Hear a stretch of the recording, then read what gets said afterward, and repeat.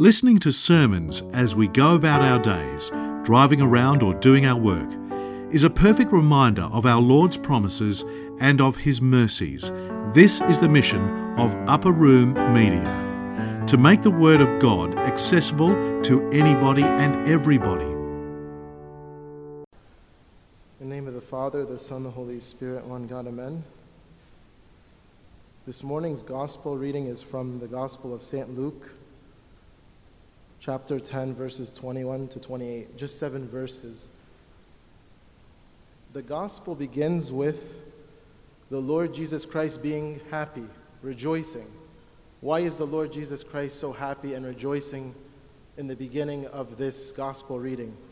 It's because He sent His disciples to go heal diseases, to cast out demons, and they came and rejoiced because they were doing the work of God and providing salvation and healing and comfort to the world. This is the mission that God gave His disciples. So the apostles were happy because they saw the greatness of God, but also that the Lord Jesus Christ was happy because salvation was coming to these people. That's why it says that Jesus rejoiced. That's why it begins with that. But today's reflection is more on this phrase that we hear in the beginning, which it says that He has hidden these things from the wise and the prudent and revealed them to babes. I like the word little ones instead of babes. There's translation that says little ones instead of a baby. We're little ones. Our message today is to understand, to be wise, to be a Christian, is to be little, is to be a little one. Not wise in the worldly sense, but wise by being simple. That simplicity is what exactly He's looking for in a criteria for people to do the work of salvation. St. Clement of Alexandria says, rejoicing in the Spirit, Jesus said, I praise you, Father, God of heaven and earth, that you have revealed, or if you have actually hidden these things from the wise and the prudent and revealed them to the little ones. So for the worldly wise people, it's hidden. And for the little ones, it is revealed. You can see the work of God as a little one of God's children. St. Clement of Alexandria says something really important. He says our teacher, the Lord Jesus Christ, is naming us, the Christians, the little ones, meaning that we are the more ready for salvation than the worldly wise people. St. Clement uses the word worldly wise. The worldly wise people that believe themselves to be wise and are blinded by their own eyes. I can't help but remember the story from the Pilgrim's Progress. As we're reading that in the church with the youth, we're reading the Pilgrim's Regress by C.S. Lewis. So we're also reading, some of us, the Pilgrim's Progress by John Bunyan. It's a famous book, and there's a lot of stories in the book about a man named Christian. The book is very direct with the titles of the characters. So Christian is a Christian. He's leaving a city that's going to be destroyed. He wants to go to a city called the Celestial City, the Heavenly City, and he finds a man named Evangelist. Evangelist is also a very direct title for one of the evangelists that would lead you to the gospel, to the salvation, to the kingdom of heaven. And then as Christian is leaving, he has this very heavy backpack. It's called his burdens. His burdens are like his sins. And he's traveling down a path that evangelist tells him to take. And he says, it's going to be difficult, but continue and be steadfast. And it's interesting.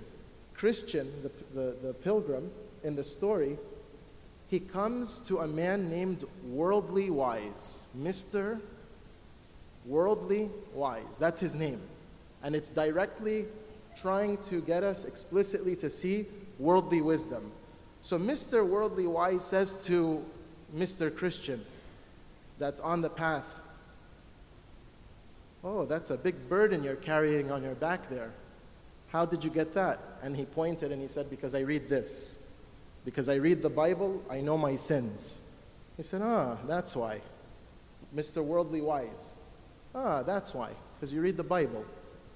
The pilgrim says, a man named Evangelist told me if I follow this path, I will find a gate and I will be able to get rid of my sins, my burdens. Mr. Worldly Wise says, Evangelist told you that? That's strange. He told many people to take this path. It's a very hard path. You got to be ready for this dangerous path. You're going to get tired and you're going to face a lot of struggles. I'm surprised you made it from the swamp of despond. That was the other location he was in. It was a trial. He got through it. That's what Mr. Worldly Wise is telling Christian, the pilgrim. He said, if you continue on this path, you're going to be faced with exhaustion, pain, hunger, thieves, and even death. And you're going to meet a man named Apollyon, which is the devil, and he's going to destroy you. So Mr. Christian, or Christian the pilgrim, is now getting a little persuaded. Mr. Worldly Wise says, take the easy path. The easy path is called friendship and contentment. You'll find it comfortable. Be content. You'll find friends. And you're going to go on this path, and you're going to find a guy named Mr. Legality. Mr. Legality is going to help you get rid of your sins. He's going to be very legalistic with you, and he's going to remove your sins. So what does Christian do? He goes down the wrong path. He goes down the path of Mr. Worldly Wise. And what happens? He finds a hill. And in the story it says this hill is like the hill to Mount Sinai in the Bible. And Christian is being faced with like a lot of difficulties. He's finding he can't climb up. So he's about to fail. And he's about to turn back and go home and not be someone on his way to the celestial city. So he finds Evangelist appearing to him like an angel. So Evangelist says to him, what brought you this way?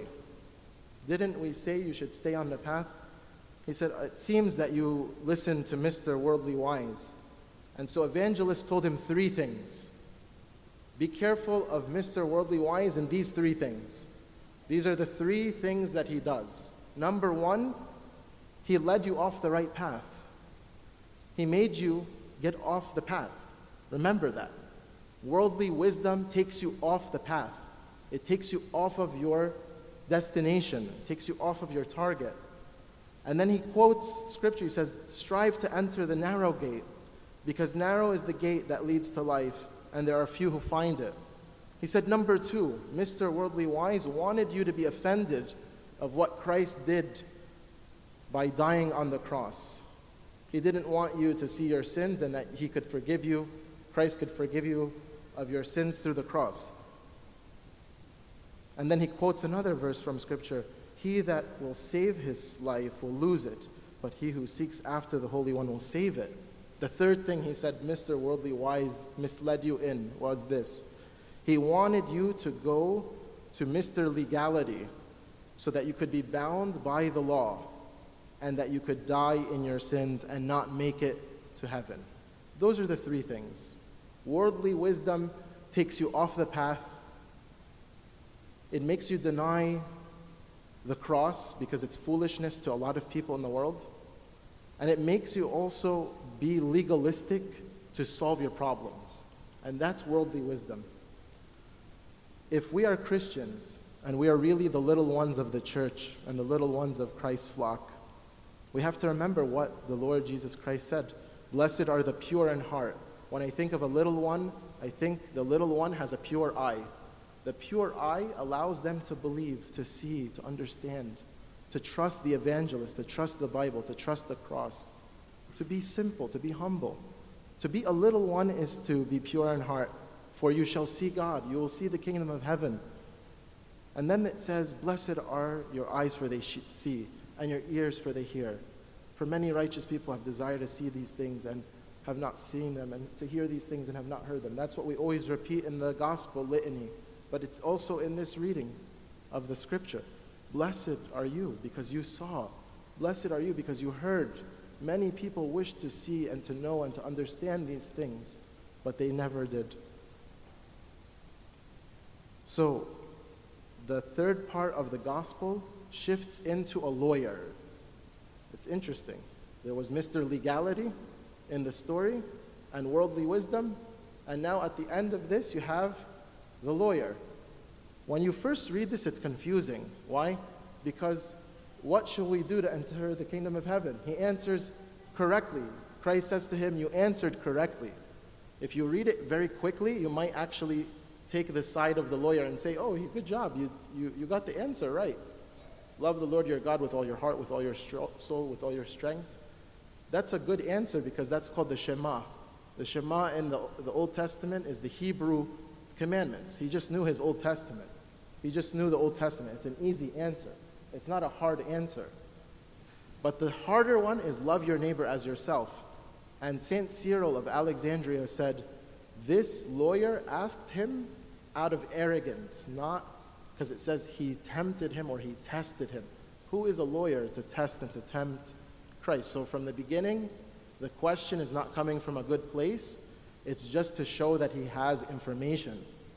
And information is not enough, but it's walking the Christian walk of loving your neighbor. How could you love God who you do not see if you do not love neighbor whom you do not see?